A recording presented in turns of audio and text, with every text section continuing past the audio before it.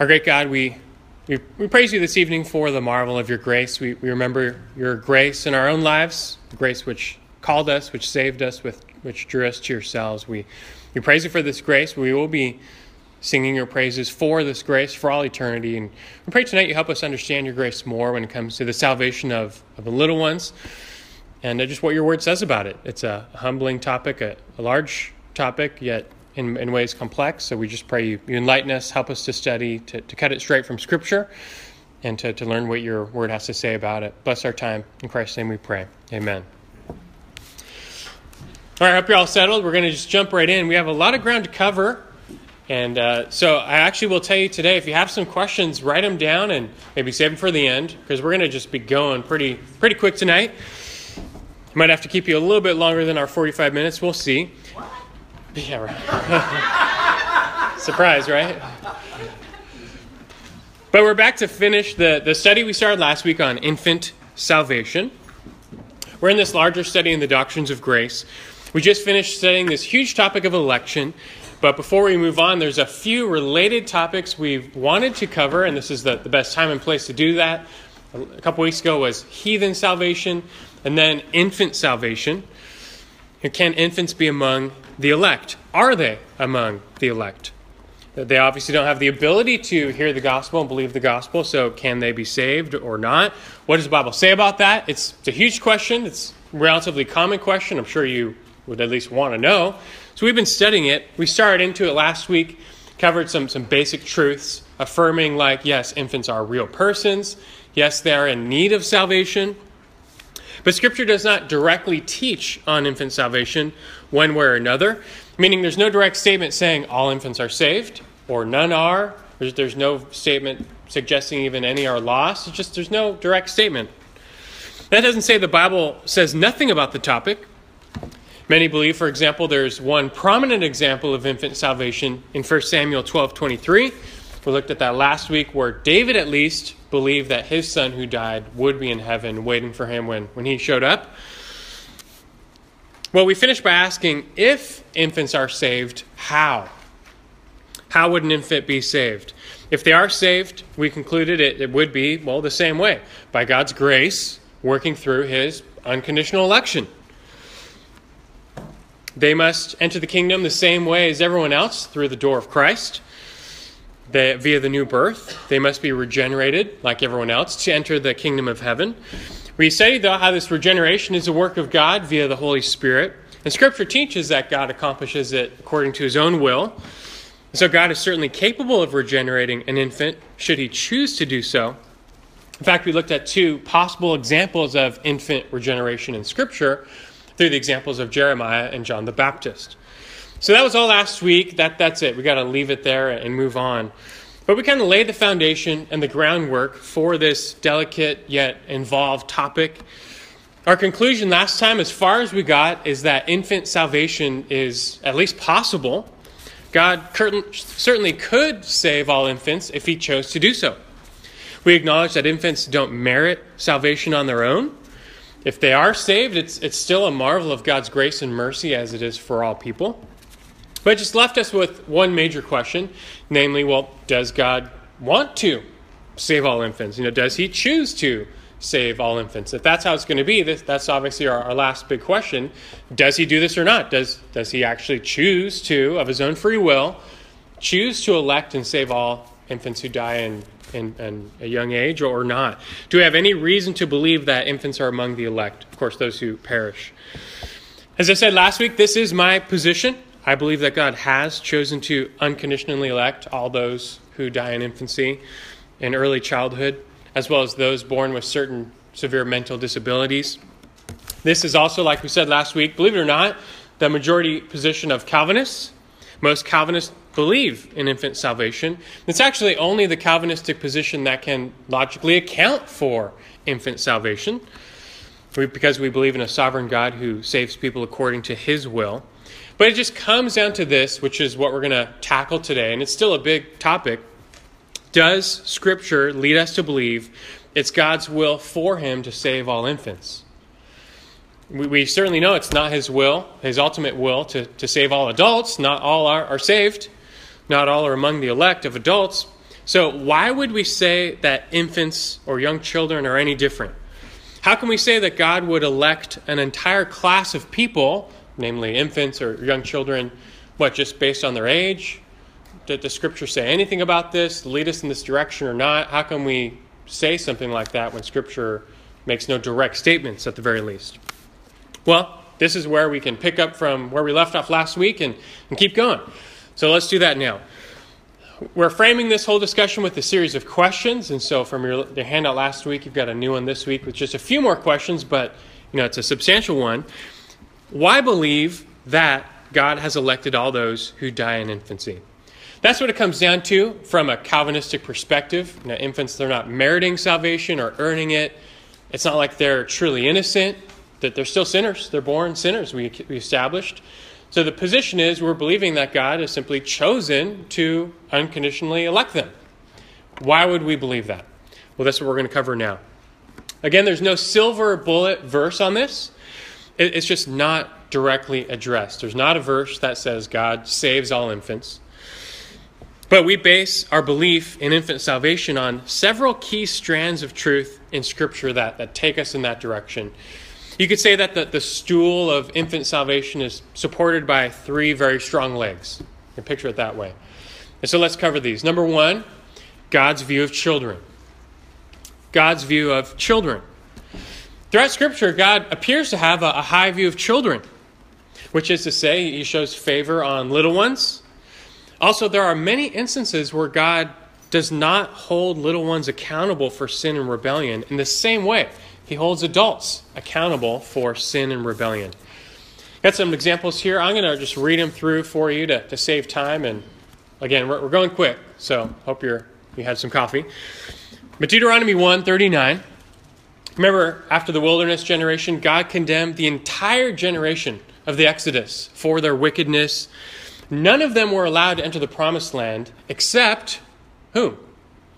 Children under 20. The cutoff was, for some reason, age 20, Numbers 14:29. But God said later in Deuteronomy 1:39, condemning the people, He said, "Moreover, your little ones, who you said would become a prey, and your sons, who this day have no knowledge of good or evil, shall enter there, and I will give it to them, and they shall possess it." Why were all the people excluded from the Holy Land? Well, because of their sinful rebellion, disobedience, and unbelief. Because of this, they were judged, and they all died in the wilderness. But their little ones were not judged like this. They were allowed to enter the Holy Land. Why? Well, because they didn't share in this willful rebellion, disobedience, and unbelief. God Himself said they had no knowledge of good and evil. That phrase, that's the same phrase used to describe Adam and Eve before the fall. They were not knowing good and evil, which is obviously referring to their innocence. Now, that's not to say that the little ones in Exodus were not sinners or inherent in that ultimate sense, but they had no knowledge of good or evil. And so God was not holding them accountable for the rebellion, disobedience, and unbelief that prevented the rest of the generation from entering the Holy Land.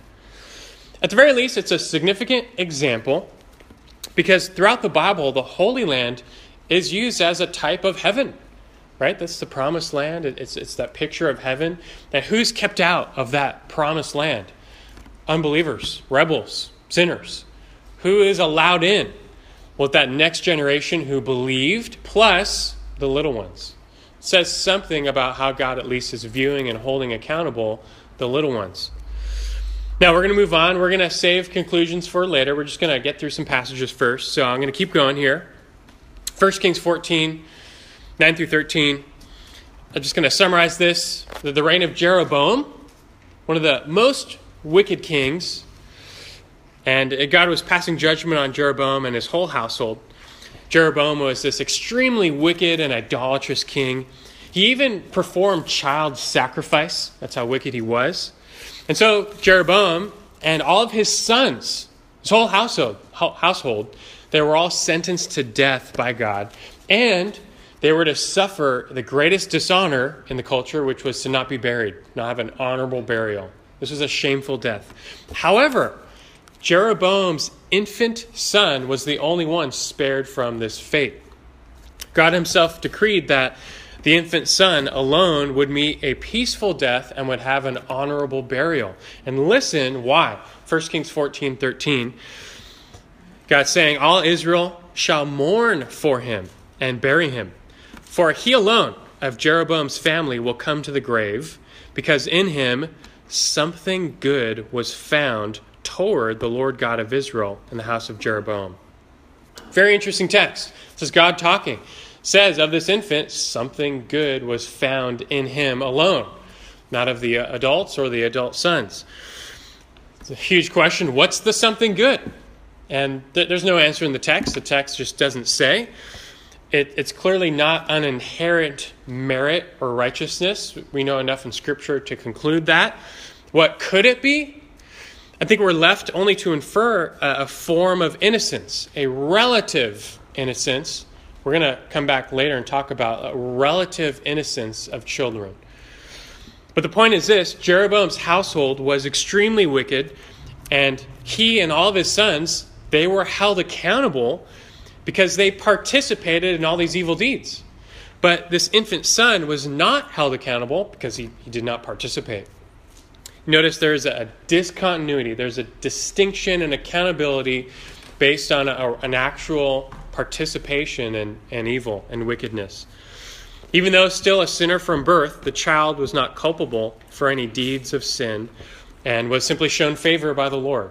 He simply found God's favor, which is his prerogative. Now, Jonah, chapter 4, verse 11. You recall Jonah. Jonah wanted God to judge Nineveh because of how extremely wicked they were. But God said he was going to spare the city. And without getting into more, we're trying to be quick here. But why was God going to spare the whole city of Nineveh? Listen to what God says, Jonah 4:11. God says to Jonah, "Should I not have compassion on Nineveh, the great city, in which there are more than 120,000 persons who do not know the difference between the right hand and left hand, as well as many animals?" God, this is an obvious reference to infants and young children. It's an idiom in Hebrew referring to those in youth. They don't know the difference between the right and the left, like your kids, basically. And so God is saying he's going to spare the city, and on account of whom? Not on account of the wicked, but on account of all the little ones. This was a massive city. Some estimate 600,000 plus adults in the ancient world, Nineveh. But we see the same point, a simple point, that children were not being held accountable for the sins of Nineveh, because they didn't participate in the sins of Nineveh. In fact, God even spared the entire wicked city on their account. And here we have another verse that continues to tie this concept of accountability to knowledge. We see in Scripture, we're going to see it more, where accountability for sin is tied to knowledge of sin. Some level of knowing right from wrong, good from evil, seems to be required for accountability. They're still sinners, but we're talking accountability for sin. Infants have no such knowledge and seem to not be held accountable, at least in the same way as adults. Now, just stay with me. We're going to come back to that point later, talk about that accountability issue later. One more verse, though. Ezekiel 16, you see the references before you.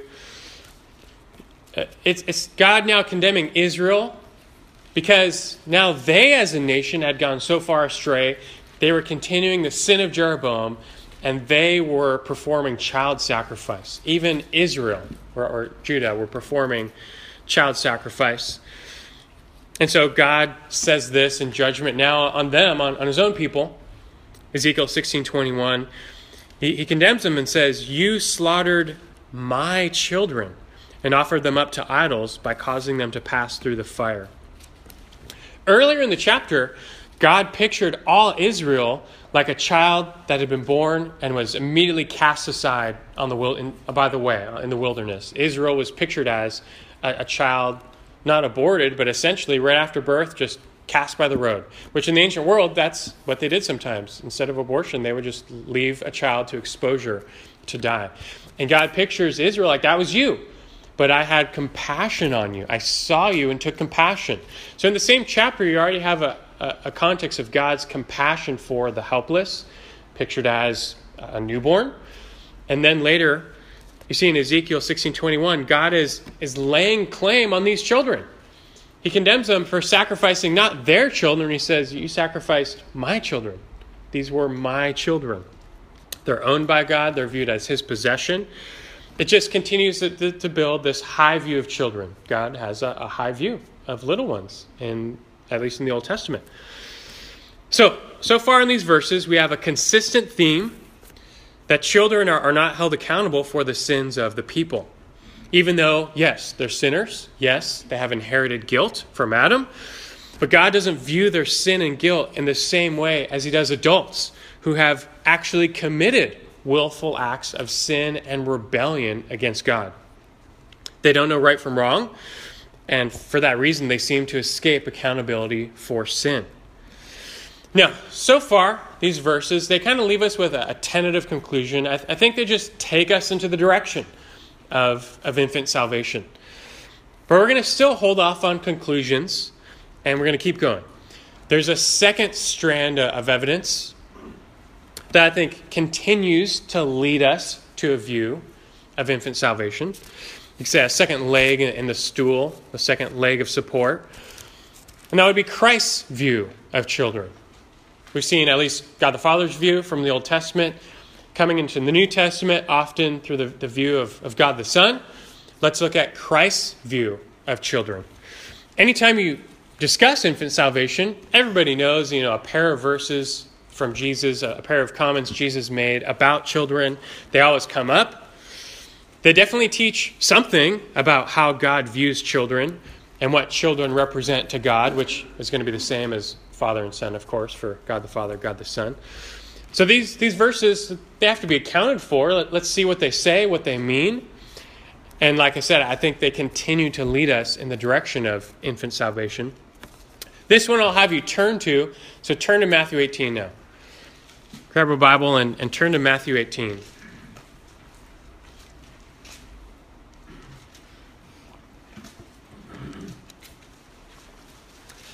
And the next one will be in Matthew 19, so they'll be back to back. I'm positive, if you've been around in the church for a little while, you've heard of these. These will be familiar. But let's take another look at them. Matthew 18, I'll read 1 through 6. It says, "At that time the disciples came to Jesus and said, 'Who then is greatest in the kingdom of heaven?' And he called a child to himself and set him before them and said, 'Truly I say to you, unless you are converted and become like children, you will not enter the kingdom of heaven. Whoever then humbles himself as this child, he is the greatest in the kingdom of heaven. And whoever receives one such child in my name receives me. But whoever causes one of these little ones who believe in me to stumble, it would be better for him to have a heavy millstone hung around his neck and to be drowned in the depth of the sea.'" Now, first off, this verse is not directly teaching on infant salvation. Jesus is using children as a type or as a model of believers. The point is, Christians must become like children to be saved. And throughout this phrase, little ones, it's referring to Christians who have been made like children. And we would say, they have the faith of a child, right? Childlike faith. That's the point here. That's the main point. That's clear. But why did Jesus use children as a picture of a born-again believer? That's kind of the food for thought here. Obviously, they're the model of dependency, trust, innocence, and above all, humility. That's what he points out. Their humility. They're humble in spirit by their nature. And this is the great requirement for salvation, humility. The believer must humble himself, acknowledge his sin, and cry out to God in total dependence for salvation. Just like children, they're completely dependent on their parents for life. But just think, though, the best illustration Jesus could come up with to describe what it looks like to be the greatest in the kingdom was a child. That says something, right? I think that says something about how Christ views children. Clearly, Jesus had a high regard for the state of childhood. A high view of children as a class. Children as a class of being. To use them as a model for conversion of a kingdom citizen says something. Now hold that thought and just turn the page to Matthew 19. Next passage is next chapter, Matthew 19, 13 through 15. It says, right after this, 19:13, it says, "Then some children were brought to Jesus so that he might lay his hands on them and pray, and the disciples rebuked them. But Jesus said, 'Let the children alone, and do not hinder them from coming to me, for the kingdom of heaven belongs to such as these.' After laying his hands on them, he departed from there." Now this passage, we have the disciples. They're trying to prohibit these children from coming to Jesus. Culturally, they had a low view of children. In the ancient Near East, in Jewish culture as well, children were nuisances, burdens. The parallel in Luke mentions that some of these kids were babies.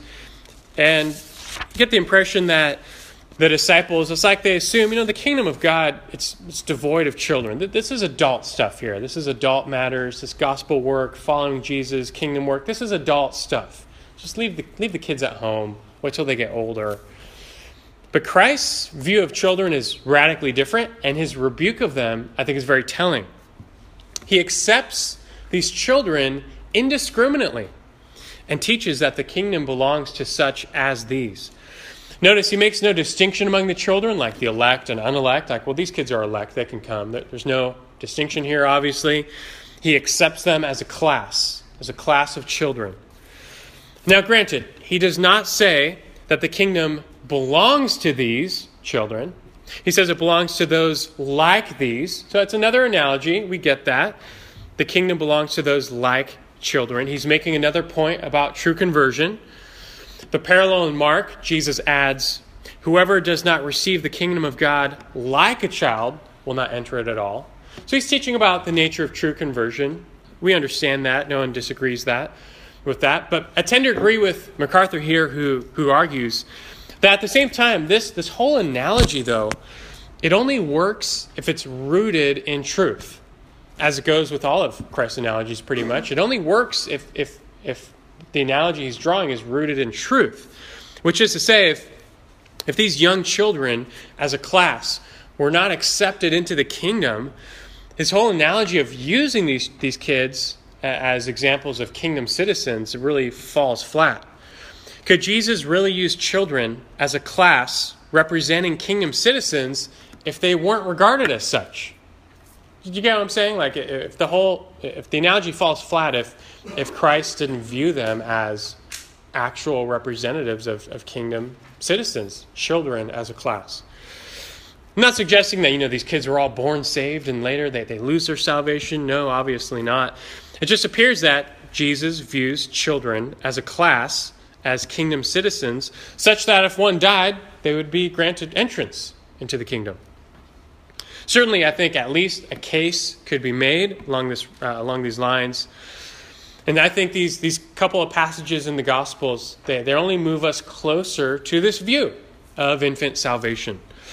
I don't find any verses in Scripture that lead us away, only verses that take us there, take us closer and closer to a view that God chooses to elect those who die in infancy.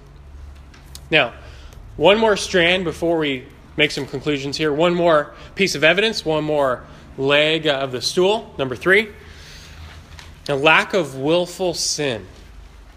I'm talking about three strands of evidence or reasoning from Scripture as to why we might believe that God chooses to save those who die in infancy. And I want you to think about this, lack of willful sin. Turn to Romans 1. There's another one I want you to turn to. Romans chapter 1. A couple verses in Romans here.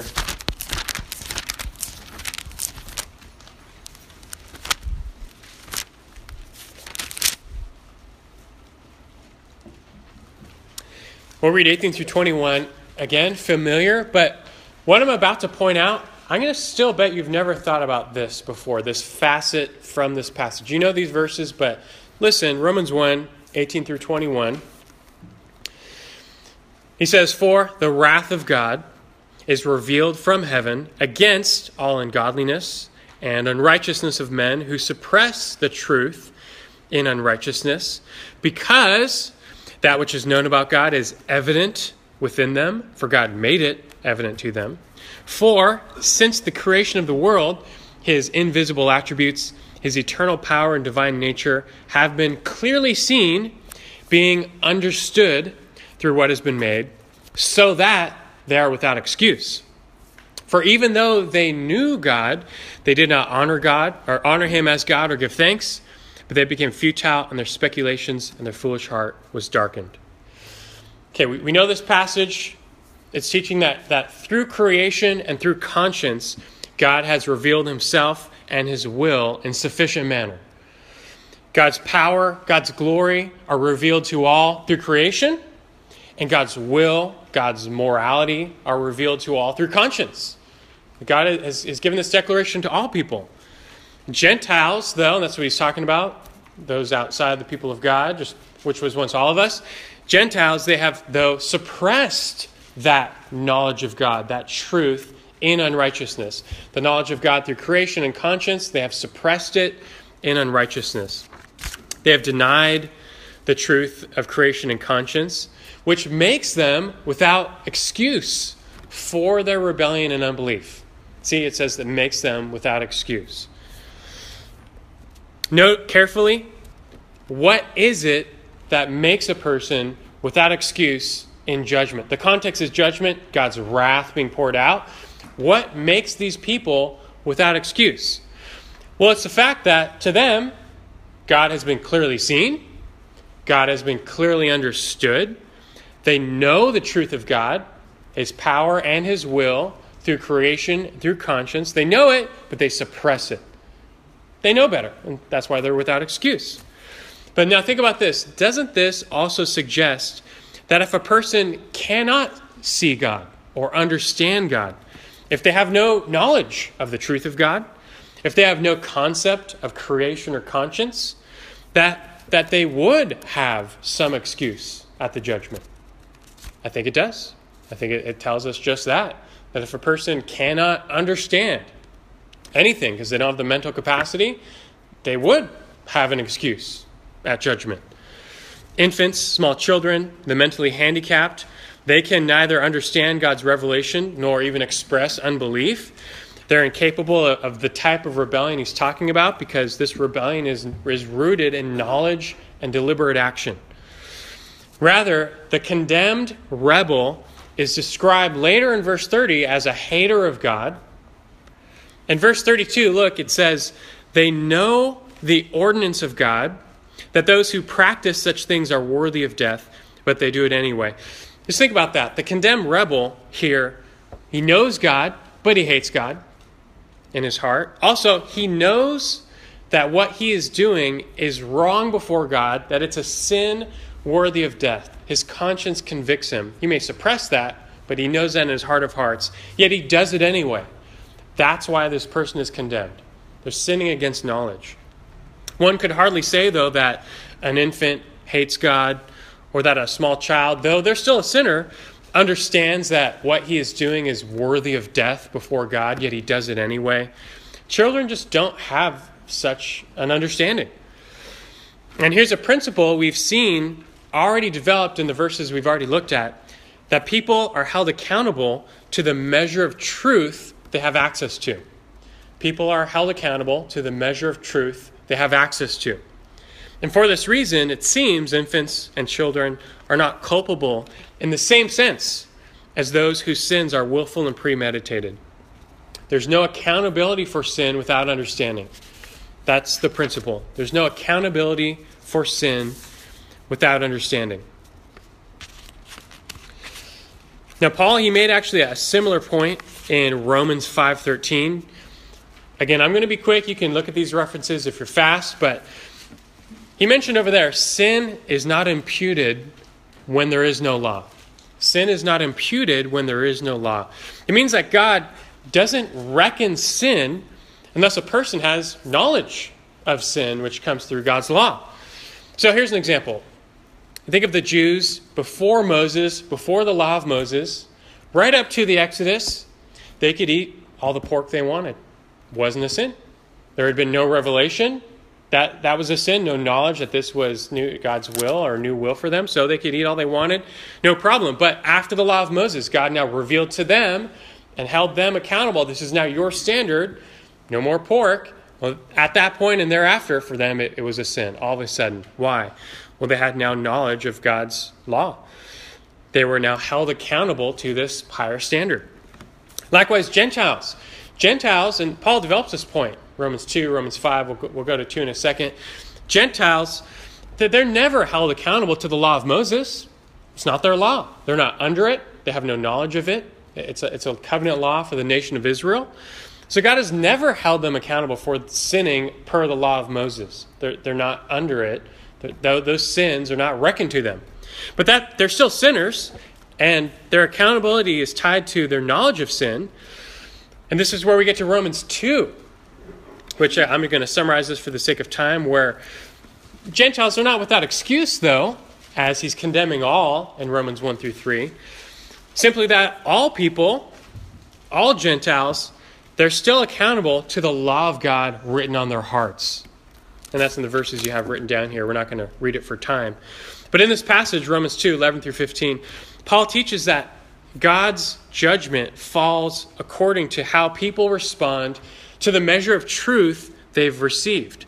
The Jews, they're accountable to the law of Moses. That's what they've received. Gentiles, not accountable to the law of Moses, but they're still accountable to what he calls the law of God written on their hearts.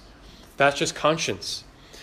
The Bible doesn't give us an explicit list of this law on the heart, but it's clear that all people have sufficient knowledge of right and wrong written on their hearts so that their consciences can either accuse them or defend them. Being made in the image of God, we come with the stamp of God's will, God's basic morality, his moral law written on our hearts, activated by the conscience, which tells us right from wrong. Now, people in old age, or not even old age, but just with age, you can kill the conscience. You can silence the conscience, but it's still there, and it has still condemned the person. It's no wonder. This is why, by the way, all civilizations in all history have affirmed that murder is wrong, stealing is wrong, adultery is wrong, that they had no direct revelation from God. They just the law of God in their conscience. All people, even Gentiles, apart from the law of Moses, they're still guilty before God, though, because like Paul said in chapter 1, they've all suppressed the truth of God in creation and conscience, and no one lives up to the demands of his conscience. All people have sinned against their conscience, which has convicted them of God's standard of right and wrong. Now, how does this apply to infant salvation? Well, again, the principle is that people are held accountable to the measure of truth they have access to. They're held accountable to the law they have, the law they understand, whether it's in the Moses or in their heart. But infants, they're not able to comprehend any truth, any law. They can't truly comprehend right from wrong. This would suggest that although they're still born sinners with a sinful nature, God is not going to hold them accountable in the same way he holds adults accountable. And that's precisely what we've seen played out in all those verses we just looked at. There's no accountability for sin, no reckoning of sin without understanding. Understanding is a key aspect in God reckoning and holding people accountable for their sin. So in all, it seems then you can make a case for the relative innocence of children in Scripture. Key word is relative. We're not denying original sin. We talked about that last week. But it is interesting that in two passages in the Old Testament, God himself refers to little ones as innocent. You have it in your passage, in your notes, Jeremiah 2, Jeremiah 19, 4 through 5. He's talking about infants and how they committed child sacrifice. And he says, they have filled this place, the temple, with the blood of the innocent. It's relative innocence, we know. It's comparative innocence. But he still refers to them as innocent. I think God understands, like we do, there's a relative innocence of children. We're not denying their sinfulness or their sin nature. But it seems God takes into account their lack of knowledge of sin, good and evil, and God. Infants, children, small children, they're not suppressing the truth in unrighteousness. They don't hate God. They don't know that their sins are worthy of death before God, yet they do them anyway. They don't know right from wrong. They have no concept of death, let alone eternal death. They have not refused God in unbelief. They're not responsible moral agents. Even our own law recognizes that. Tragically, we hear in the news from time to time, one small child found a gun in the home and accidentally killed another child in the home. Right? We've all heard this. It's the greatest tragedy perhaps there is. But the little child, the 3-year-old, the 5-year-old who accidentally pulled the trigger, they don't go to jail. There's no punishment. There's no penalty. Our law just, no justice is served because we recognize they did not know what they're doing. They had no concept of what would happen, of death. They just had no knowledge. And without this knowledge, there's no culpability. There's no punishment. There's no penalty whatsoever for the child. The parents might be to blame here, but not the child. But even our own sense of justice, we would pardon manslaughter for a child because they have no understanding. And so there's not a reckoning of guilt here. And this consistent reality in Scripture, whenever we see someone judged in Scripture, it's always for willful sin. Sin against knowledge. Deliberate sin, rebellion, and unbelief in the face of God and His will. And that just can't be said to be true of infants, small children, and those with severe mental handicaps. So to try and make some conclusion at this point, we could go on, but I believe that what we've studied this week and last week, it gives us sufficient evidence to lead us to believe that God views and treats infants who die differently than adults. All adults, they're without excuse because they have knowledge of their they have willful sin, rebellion, unbelief. They have deeds of sin, which they know in their conscience deserve death before God, yet they do them anyway. None of this applies to infants, though. Knowing God's favorable view of little ones in Scripture and God's gracious character toward the humble, it stands to reason, therefore, that God instead chooses to show mercy to such little ones and bring them to salvation through the miracle of regeneration. At this point, I would agree with MacArthur's conclusion here when he says, quote, "All children who die before they reach a state of moral awareness and culpability in which they understand their sin and corruption so that their sins are deliberate are graciously saved eternally by God through the work of Jesus Christ. They're counted as elect by sovereign choice because they're innocent of willful sin, rebellion, and unbelief, by which works they would be justly condemned to eternal punishment," end quote. Theoretically, we would have to say that technically, if God wanted to, he could condemn infants simply because of Adam's guilt. That's true per original sin. Although God would be just to do so, that view seems inconsistent with what we've studied about God's view of children. It seems more consistent to conclude that God's grace and mercy extends to the least of these in such cases. We have a little time. I want to read an extended quote here from R.A. Webb, an old Presbyterian. He says this, just to think, if an infant were condemned purely because of original sin, just think about that. This quote helps you think about that. So listen, it's kind of long, but he says, quote, "If a dead infant were sent to hell on no other account than that of original sin, there would be a good reason to the divine mind for the judgment because sin is a reality, but the child's mind would be a perfect blank as to the reason of its suffering. Under such circumstances, it would know suffering, but it would have no understanding of the reason for its suffering. It could not tell itself why it was so awfully smitten, and consequently, the whole meaning and significance of its sufferings being to it a conscience enigma, the very essence of the penalty would be absent, and justice would be disappointed, cheated of its validation," end quote. Do you get that? Part of judgment in hell is there's an understanding that you're suffering because you have rejected God in unbelief and you chose your sin. And especially for the infant who dies and has committed no deeds of sin, would be sent to hell just per original sin. There's zero understanding of why are they in hell? Why are they suffering? There's no connection. You'd also have to assume that God would take their infantile mind and mature it enough that they could understand their suffering, even though they've done nothing wrong, just suffering for Adam's imputed guilt. To me, I think that's just incompatible with the verses we've seen about God's view of children and culpability of sin tied to knowledge. I'd agree again with Spurgeon, who said, quote, "We've learned humbly to submit our judgments to God's will, and we dare not criticize or accuse the Lord of all." That's true. He is just. Let him do as he may. Whatever he reveals, we will accept. That's true. But, he says, he never has, and I think he never will, require of us so desperate a stretch of faith as to see his goodness in the eternal misery of an infant cast into hell. End quote. I find that compelling. I agree.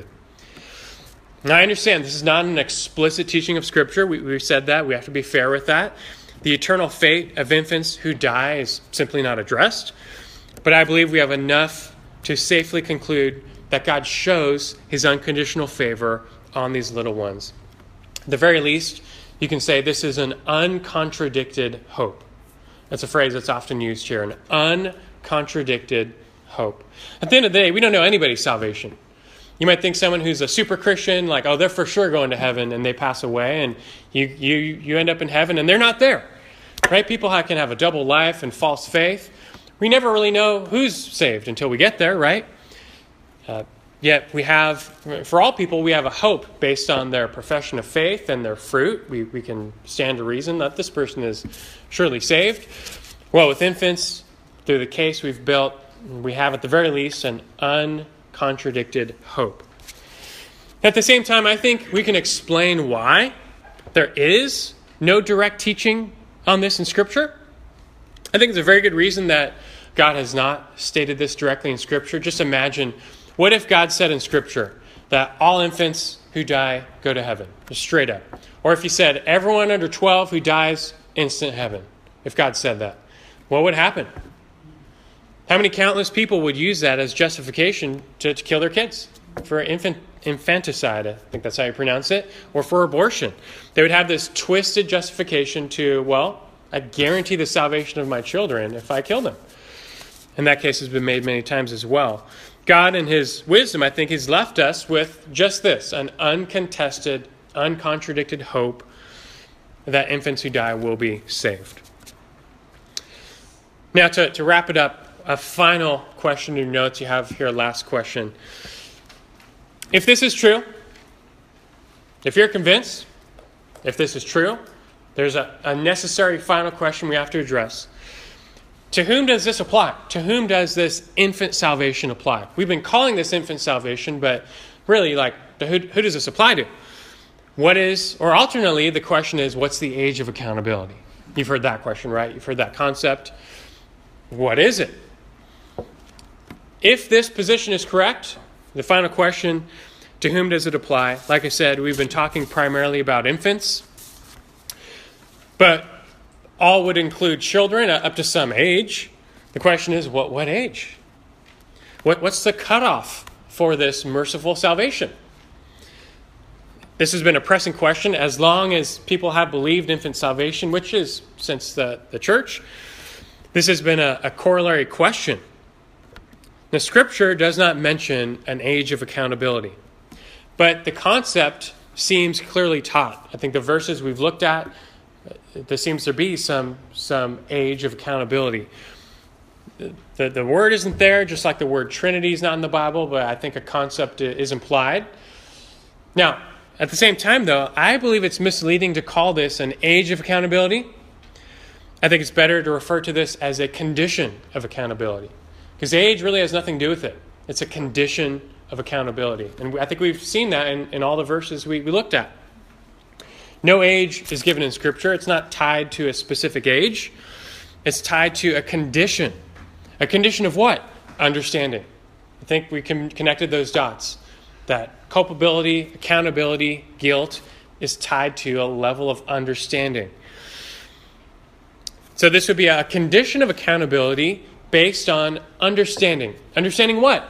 Well, I gave you a little list in your notes. This could probably be expanded, but nonetheless, I think we've discerned several elements, and I tried to tie these to all the verses we looked at. A knowledge of God through creation, a knowledge of God's will through conscience, that is, knowing right and wrong, knowing good and evil. Like many times, God in the Old Testament, they had no knowledge of good and evil, so they weren't held accountable. Willful violation of God's will, which is to say deliberate sin. An understanding of death and even eternity. Knowledge that such sins make one worthy of death, like Romans 1 said. A hatred of God, yet suppressing the truth of God in unrighteousness. And ultimately, unbelief. A willful unbelief, which all eventually come to. I would say clearly infants don't meet these conditions. Young children don't meet these conditions. But after this, to try and give some age at which a child does meet these conditions, can't say. You really can't say. Surely it differs from child to child. I do believe that. It's a case-by-case basis. Some have pointed out, Jewish tradition. The reason the apostles don't talk about this is they were just assuming their Jewish tradition, which believed children were accountable at age 12 or 13. That was their standard. That may be the case. But ultimately, though, it comes down to this willful rebellion, disobedience, and unbelief, according to knowledge. Children, they're certainly sinners. And some of them can be really out of control. But at what point do they understand that their sins make them guilty of death, worthy of death, yet they do it anyway? Like Romans 1:32 connected those dots. What point do they know, like, this is a sin before God. This is worthy of death. But I'm going to do it anyway and approve of those who do the same. I don't know. Can't give you an answer there. That's just the gray area of Scripture, that if this teaching is true, there is a condition of accountability. Where is it for a given child? I don't know. You're going to have to make an evaluation call on their level of understanding. I don't think that's easy to do, though. The same goes for those with mental handicaps.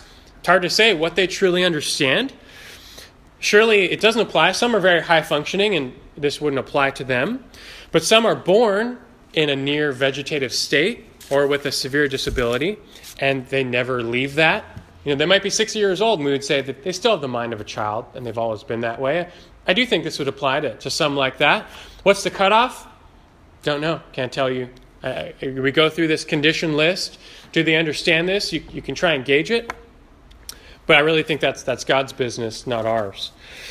I will point out one thing really quick. We're a little over time, but just a little thing here. Something I've never seen anyone comment on this, but a contributing factor I've always used is nakedness. It's going to sound a little strange, but think about this. Adam and Eve before the fall, they were running around naked, right? They were unclothed. But there was no sin or shame involved, attached to their nakedness whatsoever. They were pure and innocent.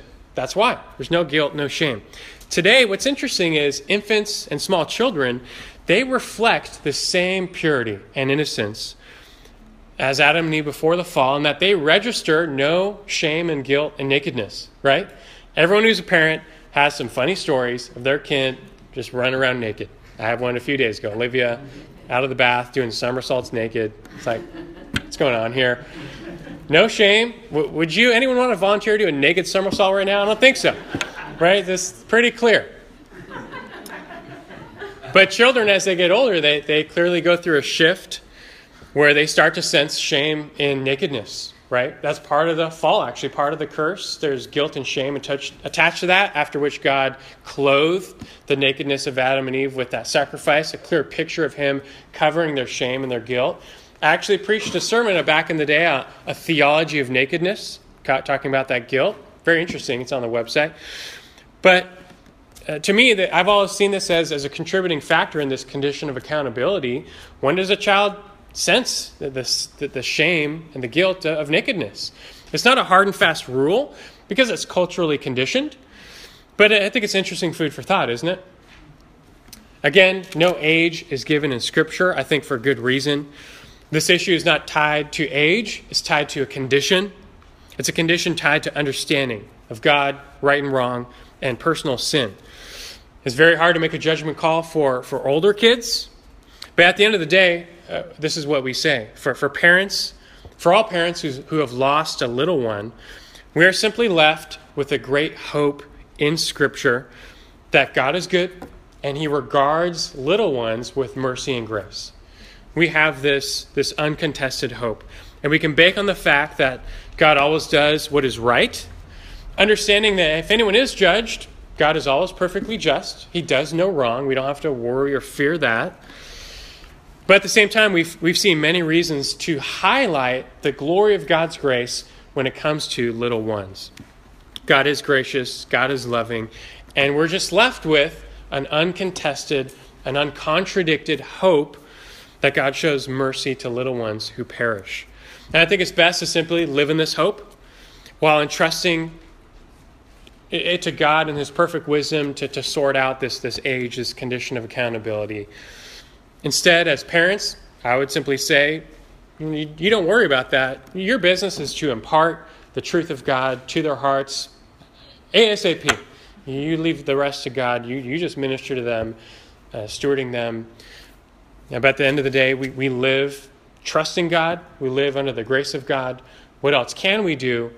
But we rest in God's grace, knowing that God's grace is greater than our sins. And we have, I think, a sure hope that is true for little ones as well. Well, a little bit over, but I think that'll do it for tonight. I hope that helped. I hope that provides some clarity, at least weighing in some scriptures and one perspective I do take. Now, I'm gonna end it here. We're gonna pray. If you do have questions, though, just come see me now. But I think we should end it here. Let's go ahead and pray. Our great Father and our gracious Father, we praise you for your grace. We know for ourselves here, we're sinners. We have sinned against your holy will. At one point, we were those rebels. Whether we openly acknowledge it or not, Lord, in our heart of hearts, we knew you, but yet we suppressed the truth in unrighteousness and chose our sin. It's only by a marvel of your grace, Lord, that you opened our eyes. You made us new. You gave us new hearts, new eyes to see our sin and shame, yet to see Christ and His death on the cross, the payment you made to save us, Lord. We look at what great lengths you went to save rebels like ourselves, and we marvel at your grace that you chose to save any. We thank you for this, Lord, and I think we have enough to bank on your character, your mercy, your goodness toward little ones this evening, Lord, knowing that they're not rebels like we were in that outward sense, and that your grace is greater than their sin. We know that's true for us, and we're going to bank on this hope, Lord, that you're a God of mercy and grace who though you don't have to save anyone, by your free will, by your unconditional election, have chosen to save the little ones. We thank you for that. We praise you. And whatever the case, Lord, when we will be among those who praise your grace for all eternity, and we trust it will be with many who never saw the light of day, but they will sing loudly your praise and your grace as well. And I think that only magnifies your grace. Thank you for this study. Bless us as we depart. In Christ's name we pray. Amen.